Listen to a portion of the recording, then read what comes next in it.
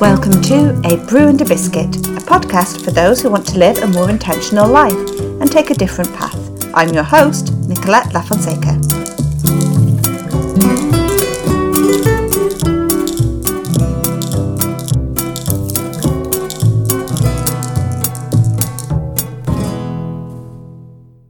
So we're already at episode 9, and this also means that episode 10 is next week, and episode 10 means that it's the end of the prize draw, and on episode 10 I will be announcing who has won the hamper.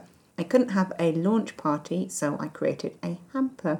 All you need to do to be in with a chance to win the hamper is to rate and review this podcast. You can do that on iTunes. If you're not an iTunes person, you can do it on Podchaser or Podcast Addict. Then, because I would need to find you to send your lovely prize, you just need to let me know that you have rated and reviewed. You can just send me a little screenshot or a photograph of the review so I can match your name to your reviewing handle, which is usually a different name. You can do that by finding me on Instagram. I'm at Archie and the Rug. You can just send me a DM. Or you could email me, nicolettebrewpod@gmail.com. So this episode is called 6 Ways to Be More Sustainable, and I wanted to give you 6 things that you could do today that will make you more sustainable. But I wouldn't be me if I didn't just go into what sustainability means a little bit more, because we can use these statements, and I've said it before in previous episodes, when really big concepts get reduced to a hashtag or some sort of greenwashing. I'm looking at you, fast fashion. These things are actually quite big concepts with quite big thinking behind it. So I thought I'd talk a little bit more about what sustainability is anyway, and then I will give you my 6 things you can do. So my first port of call whenever I want to look at a word or look at a phrase and think what does it actually mean is I just use the dictionary. So what the dictionary says is sustainability, the ability to be maintained at a certain rate or level. Well, that's the thing with quite abstract statements like that, is people can take it and run with it and make it mean whatever they want. So I looked to see at some universities and some groups and see what they said, and one that I really liked the idea of was the McGill University, and they say sustainability means meeting our own needs without compromising the ability for future generation to meet their own needs. The reason I like that definition is because it talks about sustainability in a way where we can all start to envisage the practical applications that would make our lives and our decisions more sustainable. The truth is, you can really go down an absolute rabbit hole when it comes to looking at sustainability. There are no universally agreed definitions. There are so many viewpoints coming from so many different angles because sustainability means so many different things depending on where you're coming from. If you're an environmentalist, if you are in government and you have to make sure that everybody is happy in your country, that is going to mean decisions about energy and education and food and GDP and all of those things. So sustainability is a little bit like a can of worms in terms of finding a universally agreed viewpoint on it. Going back to the dictionary definition, it doesn't really mention humans or the environment. It's just about maintaining things at a certain level. But today, when we talk about sustainability, we're talking about the methods and processes that humans use to avoid the depletion of natural resources. And that has become the general understanding of what sustainability means. Today, when we talk about it, it's about the balance between natural ecology and the quality of life that modern society wants to maintain. Now, many will argue, this is when I said nobody agrees, many will argue that the ecological side cannot be truly balanced without decreasing modern quality of life. Others will argue that actually it could be balanced with the ecological side, but white Western societies do not want to maintain their standard of modern life. They actually want to make it even more comfortable, and in this pursuit, either nature or other more oppressed or colonialised nations suffer. You see, sustainability is a much bigger word and a much bigger concept than what reusable cup we're going to choose. And that's not to say that our personal choices and how we live our lives isn't important. It's just to say that we need to always be thinking of a much bigger picture. I think something that we can all agree on is that many of the decisions that were made in the past did not have sustainability in mind. And that's not me just poo-pooing the Industrial Revolution, because there is no era that was all bad or all good.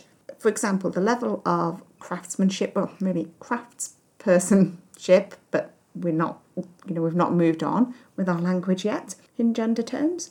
But the craftsmanship, as the modern vernacular still says, was much higher back in those days of nostalgia. And one of the parts and one of the recognised models of sustainability is to keep things and to use things and have things lasting longer and do away with, a throwaway society. And it's these things, when we look at where we are now, sort of talking about decisions we need to make for today, but still dealing with decisions that were made generations ago, we hear the term sustainable development. And that's where that comes from, because we're trying now as a society to say, okay, we screwed up. Let's see what we're doing now, whether it's going to be more sustainable or not. But even then, because there are different pillars of sustainability, people can't agree on what truly is sustainable development and what is just sticking that word in because it meets one of their needs.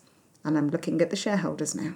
But you cannot look at sustainability from a purely nature-based model. There is an environmental standpoint that is absolutely important because we live on the earth. So there are 3 recognised pillars of sustainability, and that's the economy, society, and the environment. One writer who has said a lot of things that resonated for me is John Elkington, seen as the grandfather of sustainability and sustainability writing. He wrote Cannibals with Forks, and he's also on a lot of different think tanks, and he says that every company should be considering the 3 principles that I mentioned, the 3 pillars of sustainability, as the bottom line. So when you are in a capitalist society, which we are, like it or lump it, that the bottom line goes beyond merely profit and loss, but actually looks at the 3 pillars of the economic part, the society, and the environment. What impact is a company having on the environment? What impact is it having on the society around it?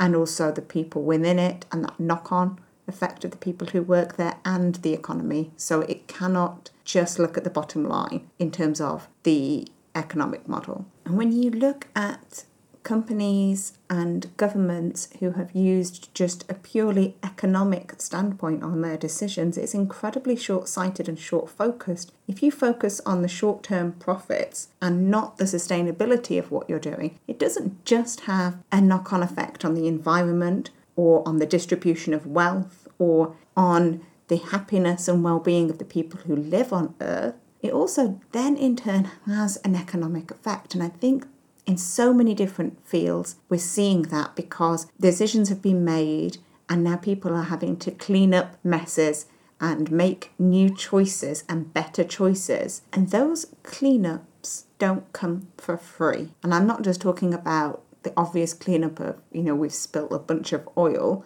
in the North Sea. I'm talking about all of the different things that you're having to clean up. Backtracking on quick, fast decisions that were made in heavy industries. And the cleanup, the economic impact is big. It actually goes into how much they're spending on marketing and PR and spin. All of those things have got to be taken into account. On so many levels, it's an absolute false economy to not have sustainability, all three pillars of sustainability at your core as a business. One thing that many people are talking about now, and it isn't as trendy a word in terms of sustainability, it isn't a big hashtag yet. I'm sure it will come, and I'm sure people will greenwash using this word, but regeneration. Because sustainability is there, but if you think about the damage that has been done, not just to economic models, and I'm talking about the fact that there is such poor distribution of wealth, not just within one country, but globally, poor distribution of food, poor distribution of wealth and resource, but also the level of damage that has been done to the environment and the depletion of resources is huge. It's gone way beyond maintaining, and that's when the word sustainability is maintaining if we to look at the etymology of it, whereas regeneration is about looking at ways that we can replenish and repair as well as move forward in a more sustainable way. So for me, I like to think about sustainable development as us moving forward in a better way, and regeneration as repairing our decisions in the past and the decisions we're still making now, if we're honest. Okay, so let's look now at 6 sustainable things that we can do today to start to make a difference. And again, these are based on how I choose to view sustainability. Like I said, not everyone agrees, and that's okay. So my first suggestion is to go big. Now, you can be an armchair activist, but take that armchair activism beyond sharing a meme on Facebook. Go and support an NGO, that's a non-governing organisation, who lobbies for better sustainable methods and sustainable development, or even that is looking at regeneration or rewilding projects. Do your research though. Don't just start supporting someone without fully knowing who you're supporting. The other thing you can do is to hold brands accountable. So often we're all ready to attack one another for the decisions we're making. Oh my goodness, that mum just gave their child a packet of crisps and crisp packets are a terrible thing. We will readily hold one another to account, but we don't hold brands up to account. A great example of this is Oatly. Oatly is a company that set themselves up in a really sanctimonious way of, telling everybody how brilliant and how great they were. And then they did not just give 40% of their company to Blackstone, who are eradicating the rainforest. They courted them, they wooed them in order to get them as an investor. And so many people were getting into an argument online about whether or not you should or should not be using an Oatly product and attacking one another on a personal level, when really we should be holding these big brands to account. We should be saying to brands who are bringing out so-called, in inverted commas, sustainable ranges, actually, that's not good enough. We're not going to be convinced by your greenwashing, and we need to do that en masse all the time. And be that person who writes lots of letters. Hold them accountable. Go local. Now, there is an understanding or a marketing ploy to say that eating from local food or using small and local businesses is always more expensive, therefore it's the choice of the middle class. But actually, it's not always the case. I'm very lucky where I live. There are a lot of smaller businesses, but I've noticed that, for example, Wasted in Hebden Bridge, which is one of the places that is one of the zero waste places where you go and you take your jar and they fill it up, are always cheaper than Tesco. They're cheaper than Lidl. I know they are, and they're a local business. Again, going to my market to buy my fruit and vegetables, going to the market to buy all the cheese, it always works out cheaper than a supermarket. And I've tried this, I've tested this, and I feed a family of 4 on £200 a month, and I do that consistently with homemade produce. I'm mostly bought from local markets and shops. Number 3, just become more educated about sustainability. Get yourself some books. I mentioned it in the interview I did with Stacey, the book called Wasted by Katie Tregennan. That's a really good book about the circular economy. Go and look up about circular economy. By learning more about it, it will inform you to make better decisions and to start looking with a more sceptical eye about the companies and brands that are out there. When you can, make those choices. When you're backed into a corner, those are the things you have to buy and do, but write the angry letters and make your voice heard. Number 4, start to become more zero waste in your kitchen. Make sure that all your leftovers are used. Take your vegetable peelings, boil them, make stock, and then you can still compost the boiled vegetables afterwards. You can eat not just eating your leftovers, do something exciting with your leftovers. Avoid the single-use plastics, and actually don't buy into the fact that you think sustainability comes with an aesthetic. It doesn't. I did this in the Slow Living Myth-Busting episode. There is no aesthetic uniform to sustainability. All of the jars that I use for produce that I've got from the weighing places, they're jars that we've had and I wash and I sterilise and I reuse. Everything is reused. This brings me to number 5, which is use what you have and fix things. There is no need to go and buy a whole set of products. There's no need to sit there saying, well, I'd love to be more sustainable, but I really can't afford those wonderful jars that are from this shop that has been just recommended by an influencer. You don't have to have those. You've got things in your house. Use those. If I'm going to do something in my home, or I need to make something or change something with the house decor, I always look at my own home and look what I already have. Can I repurpose an old jumper that I don't wear anymore? Have we already got some paint that might not be the perfect paint, but actually it will do the job for this? Can we make a planter with the bits of wood that we took up from the floor the other year?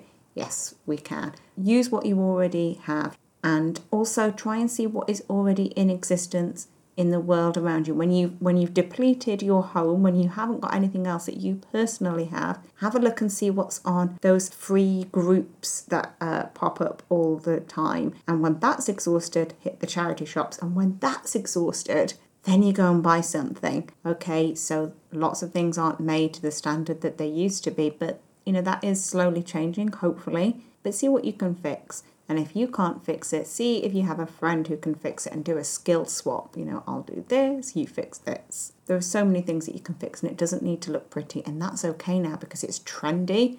Before, when I was fixing things, I was just bullied for looking like a ragtag. If you look on my Instagram, I've got a little stories highlight where I fixed the most gaping of holes in my pyjama bottoms, and they were right on my bum, and I live in West Yorkshire, my bum gets cold, so I needed to fix it, and it was a big fix, and it looks fine, and it's comfy, and it now has kept those pyjamas in circulation and out of the landfill. I keep things upstairs under the bed in order to use them as either a blanket when they can't be repaired, or to be patches on other things that need repairing. So there's always something. There's always a way to fix something, and there's a huge resurgence in repair cafes and local repair swaps. So really go out there, find out what's around and utilise it. If you don't have the skills, somebody else will.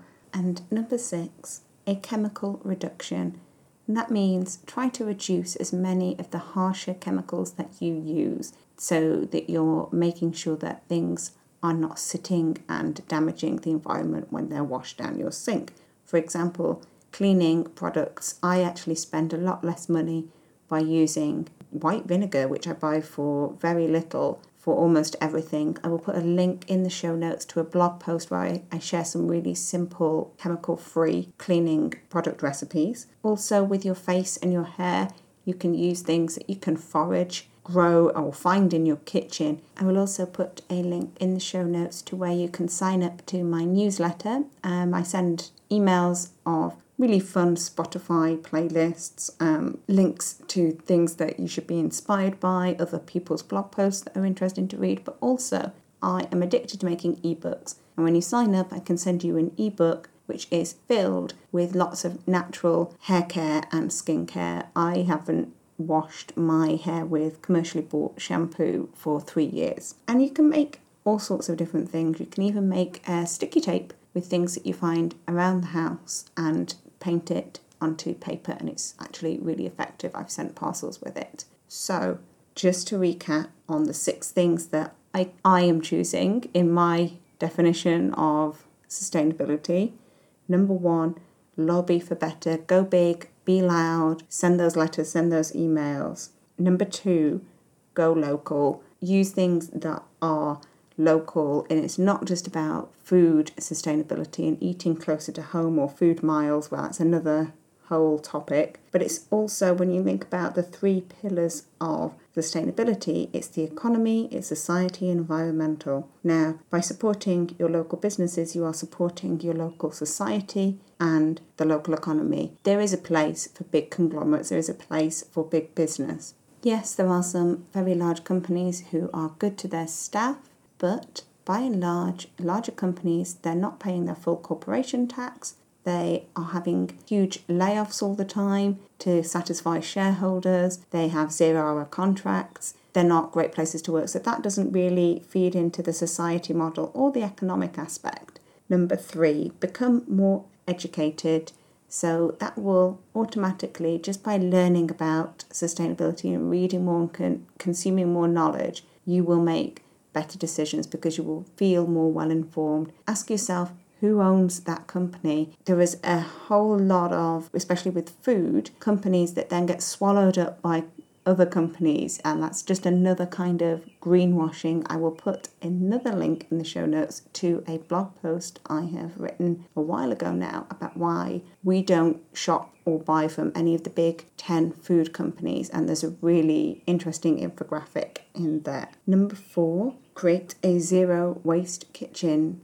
That's one of the main things that we can do, that you can just do today, is just to waste less food. And there's really imaginative ways you can think about that. Number 5, fix things and use what you have. And number 6, the chemical reduction. I really hope that you found this episode interesting, and I think this is the most amount of links I'm ever going to put in the show notes. So I've given you a lot to think about and consider, and please engage in a conversation with me if you've got some thoughts on sustainability, because it's a very interesting topic and I would love to hear your thoughts on that. And I'll speak to you again next week.